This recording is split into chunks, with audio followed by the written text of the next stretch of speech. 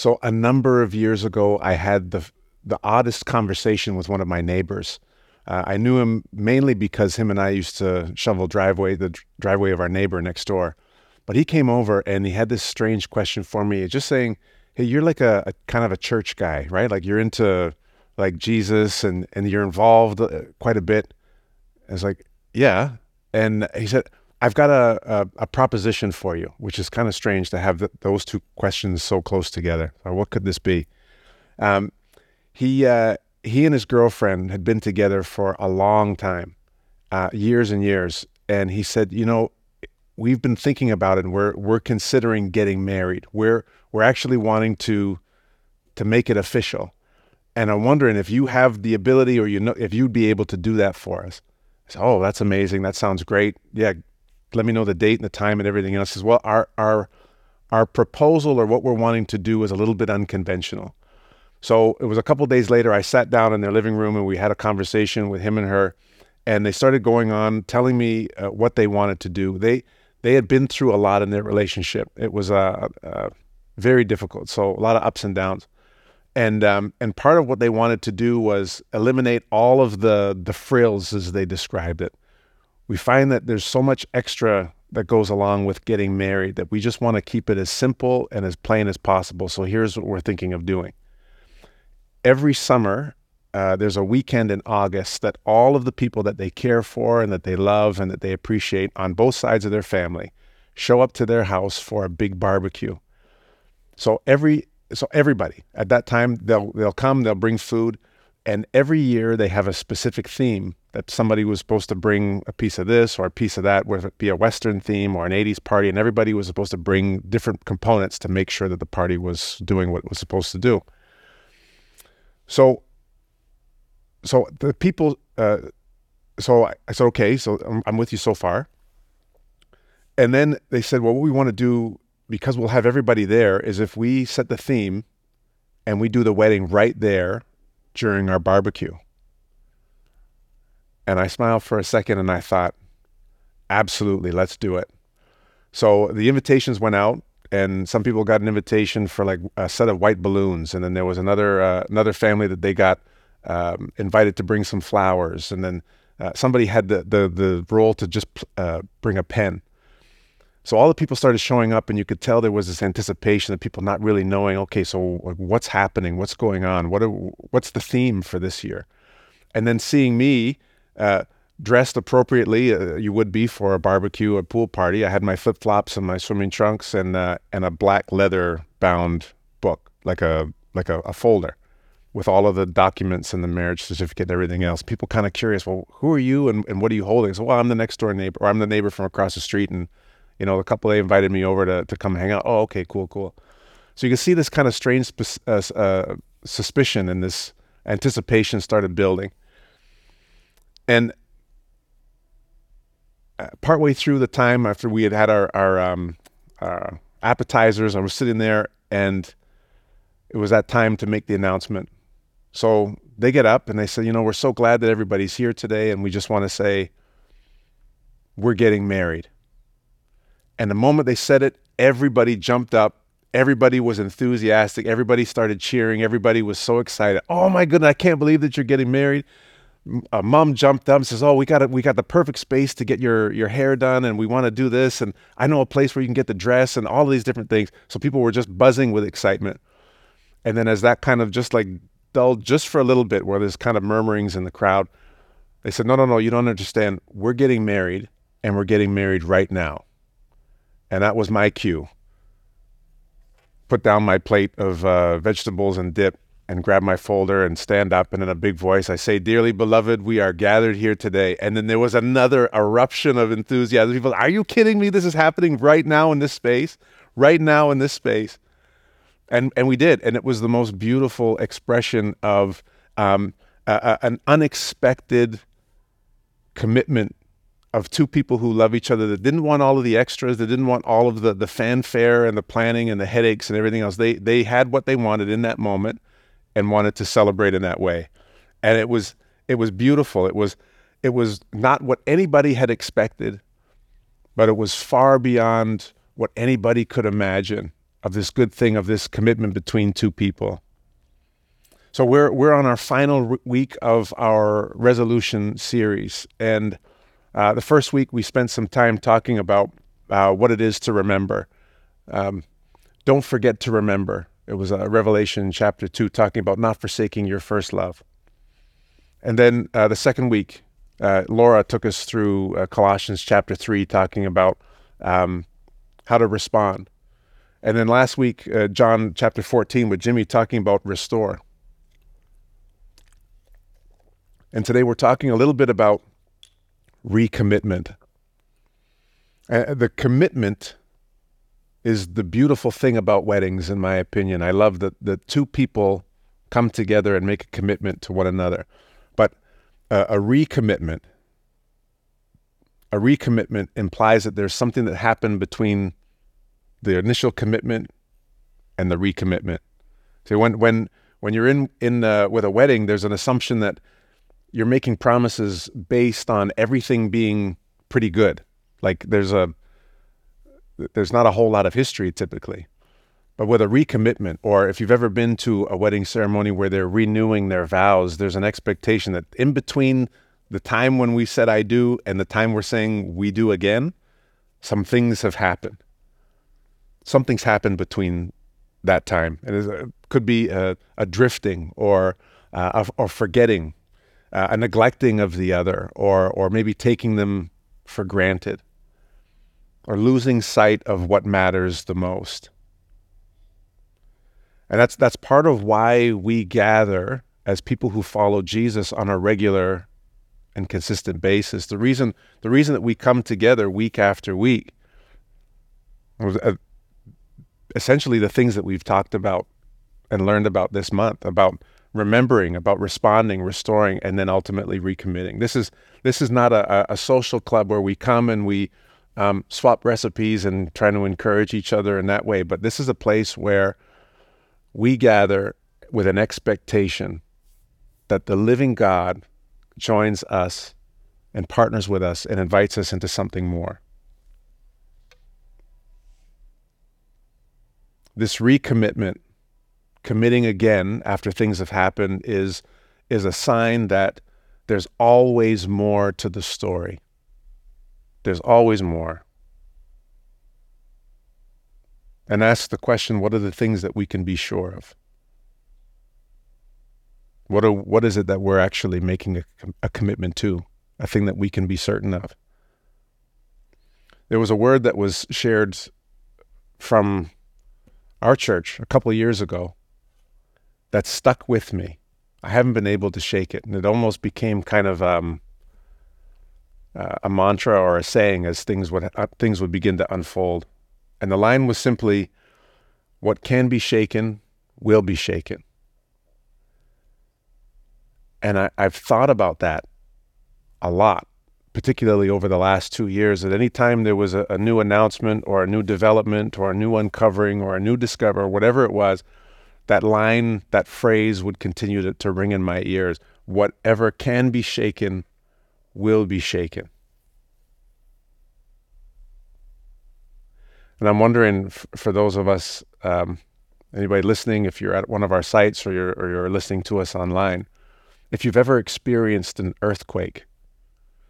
Now, I've never experienced an earthquake in my life, but I've had conversations and I've talked to people who have. I think by the very definition of an earthquake, I think that says everything can be shaken. Somebody described it this way, like experiencing an earthquake that lasts more than a couple seconds is like being on a raft in the ocean. But instead of being in the ocean, you're actually standing in your kitchen where you're just kind of rocking and moving, and there's a sense of having no control, being completely disoriented, being completely confused, a loss of balance. But the most haunting description I think that I've heard from people that have experienced an earthquake that's a little longer than a few seconds is that as they look around their environment and they see things that should not be moving, Things that should be stationary and in place forever and ever and always, amen, are moving in ways that they should not be moving. Now, I've never been in an earthquake personally, but I've been in situations where it feels like everything is moving around me, where there's no stability, where everything is in chaos and uncertainty. Things are moving that I thought, that I was convinced would never move, that could never move. So it begs the question of, where is our hope? What is the place of stability? What is the thing that cannot be shaken? Where is this place for us to make a recommitment to? Well, this line of anything that can be shaken will be shaken comes from the New Testament passage in Hebrews chapter 12. So we'll turn to that now. If you've got your Bibles, I would encourage you to turn into that place now. Hebrews chapter 12, starting in verse 18. The author says, "You have not come to a physical mountain, to a place of flaming fire, darkness, gloom, and whirlwind, as the Israelites did at Mount Sinai. For they heard an awesome trumpet blast and a voice so terrible that they begged God to stop speaking. They staggered back under God's command. If even an animal touches the mountain, it must be stoned to death. Moses himself was so frightened at the sight that he said, 'I am terrified and I'm trembling.' No, you have come to Mount Zion, to the city of the living God, the heavenly Jerusalem, and to countless thousands of angels in a joyful gathering. You have come to the assembly of God's firstborn children, whose names are written in heaven. You have come to God himself, who is the judge over all things. You have come to the spirits of the righteous ones in heaven, who have now been made perfect. You have come to Jesus, the one who mediates the new covenant between God and people, and to the sprinkled blood, which speaks of forgiveness instead of crying out for vengeance like the blood of Abel. Be careful that you do not refuse to listen to the one who is speaking, for if the people of Israel did not escape when they refused to listen to Moses, the earthly messenger, we will certainly not escape if we reject the one who speaks to us from heaven. When God spoke from Mount Sinai, his voice shook the earth. But now he makes another promise. Once again, I will shake not only the earth, but the heavens also. This means that all of creation will be shaken and removed, so that only unshakable things will remain. Since we are receiving a kingdom that is unshakable, let us be thankful and please God by worshiping him with holy fear and awe, for our God is a devouring fire." So the early Christians, as they were receiving this letter, were facing extreme persecution, and that they were newly converted Jews to this new way of living, to the way.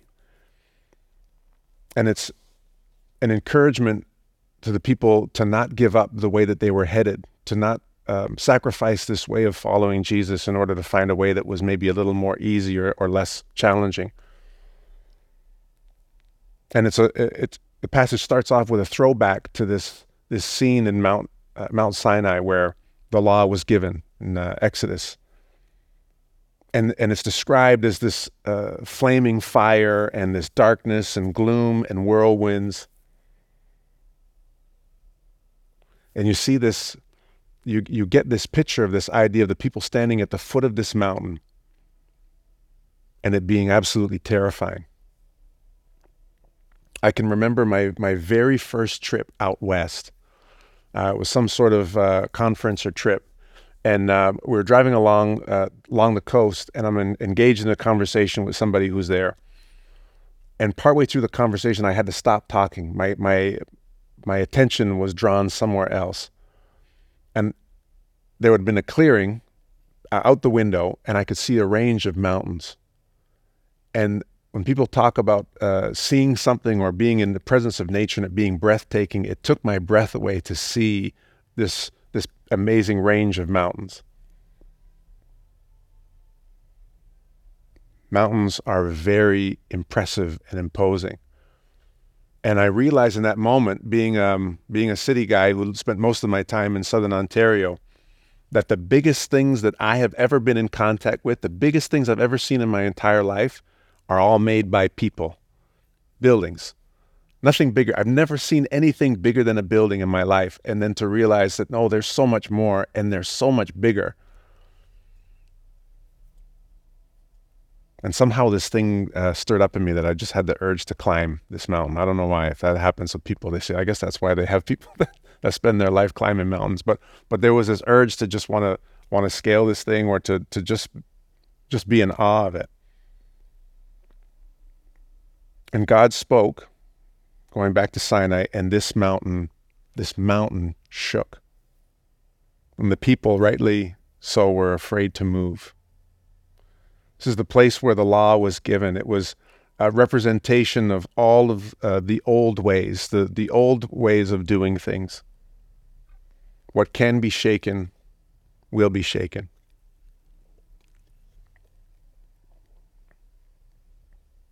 But there's two words that tie this together that are so important for us to be mindful of. What can be shaken will be shaken, so that. The things that can be shaken will be shaken, so that what cannot be shaken will remain. For a good chunk of the last 2 years, I was using this idea, anytime something would go wrong or something would be a distraction, I would think, oh, there we go again. What can be shaken will be shaken, more shaking going on. But to forget this important piece is that, no, that the implication is not to emphasize the chaos that's happening, but it's to emphasize that there's something beyond what we can see or what we can understand or what we can sense that is assuredly solid and foundational and cannot move. That a new thing was happening that was not necessarily what was expected, but was better than what anybody could imagine. That the unshakable will remain. The passage says that this is beyond the physical, but from the one that speaks and the physical moves. I love the Message's rendition of talking about this second mountain. There's two mountains that are being talked about in this passage. One is the Mount Sinai, the old way, the giving of the law, and then the introduction to Mount Zion, this new city of God. Eugene Peterson describes it this way in the Message: "You've come to Mount Zion, the city where the living God resides. The invisible Jerusalem is populated by throngs of festive angels and Christian citizens. It is the city where God is judged with judgments that make us just. You've come to Jesus, who presents us with a new covenant, a fresh charter from God. Jesus is the mediator of this covenant." It's interesting. Covenant. It's also wedding language. That there's this commitment and recommitment that we are being invited into. And unfortunately for some of us, and I think myself included in a lot of this, is we're not able to see it. We're not able to see this invitation clearly in the way that it's presented to us in its beauty and its splendor and its sheer size, until everything that we thought was certain starts to shake. And this is hard. This is actually really, really hard. Because for many of us, we like the old ways. We like the familiar,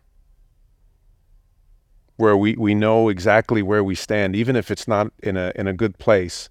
There's a strong sense of certainty in the old ways. But when we comb through history, we realize that it's in these in-between spaces, these spaces of instability and insecurity, where the best things begin to happen, where God actually has an opportunity to do some of the most amazing things. The pastor and author Mark Sayers describes these in-between spaces, these chaotic feeling, these spaces that feel like chaos, as gray zones. And the sense of disorientation that comes when one thing is coming to an end and the next thing is not yet emerged. There's this gray zone, this in-between space that can be very, very difficult, very challenging.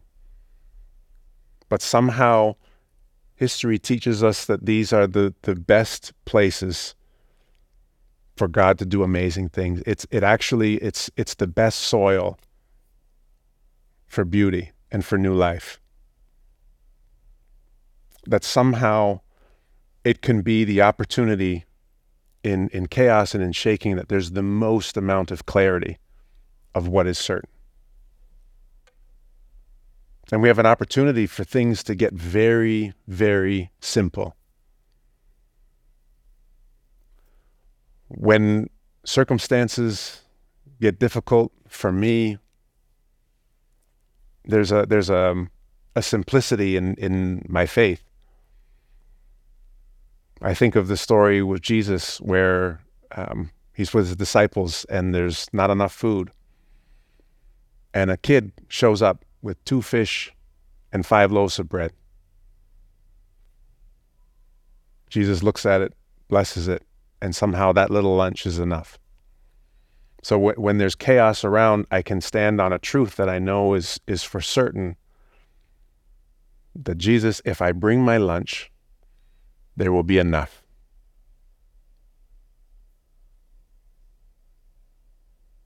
I know for certain a simple line that as I abide in Jesus, Jesus will abide in me. Regardless of the chaos and the things that are happening, the things that are true and unshakable. The prayer that's most often associated with Alcoholics Anonymous, the Serenity Prayer, is the one that's a go-to. The simplicity of it, the beauty of it, but the empowerment that it gives. That, Lord, grant me the serenity to accept the things I cannot change, courage to change the things that I can, and wisdom to know the difference.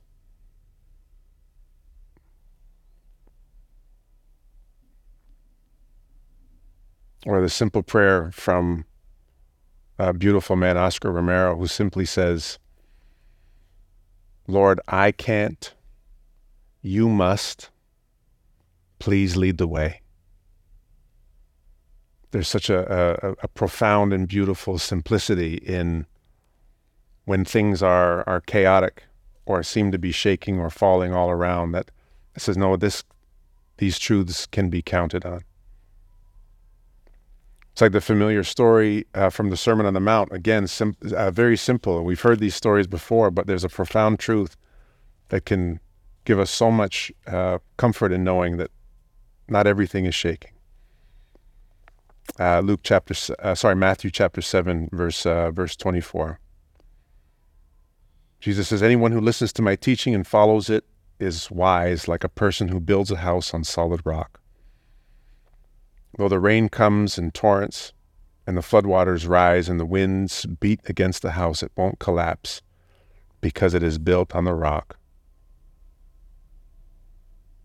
Where there is chaos or disappointment or disillusionment, I want to encourage you, those that are listening or watching, or for all of our sites online, for me, myself, I want to encourage us to lean into this space and trust that Jesus is there and cannot and will not be shaken. Similar to the idea of being courageous is always preceded by being fearful first. What if chaos and storms and uncertainty and shaking is an invitation to say yes, to recommit to the one that cannot be shaken, to trust that there is something that we might not have expected, but is far more beautiful than what we could ever imagine.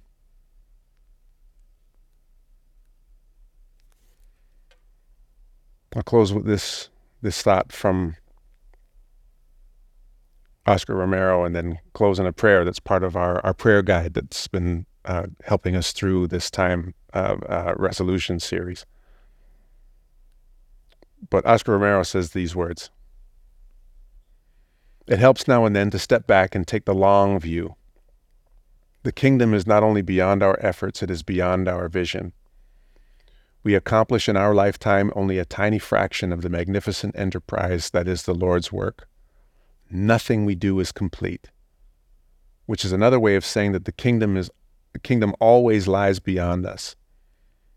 No sermon says all that it should be said.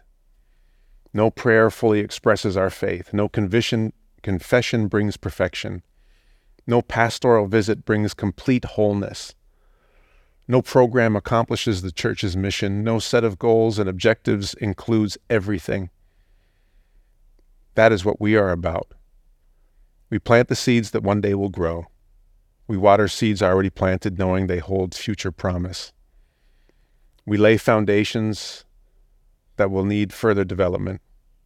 We provide yeast that affects far beyond our capabilities. We cannot do everything, and there is a sense of liberation in realizing that. This enables us to do something and to do it very, very, very well. It may be incomplete, but it is a beginning, a step along the way, an opportunity for the Lord's grace to enter and do the rest. We may never see the end results, but that is the difference between the master builder and the worker. We are workers, not master builders, ministers, not messiahs. We are prophets of a future that is not our own.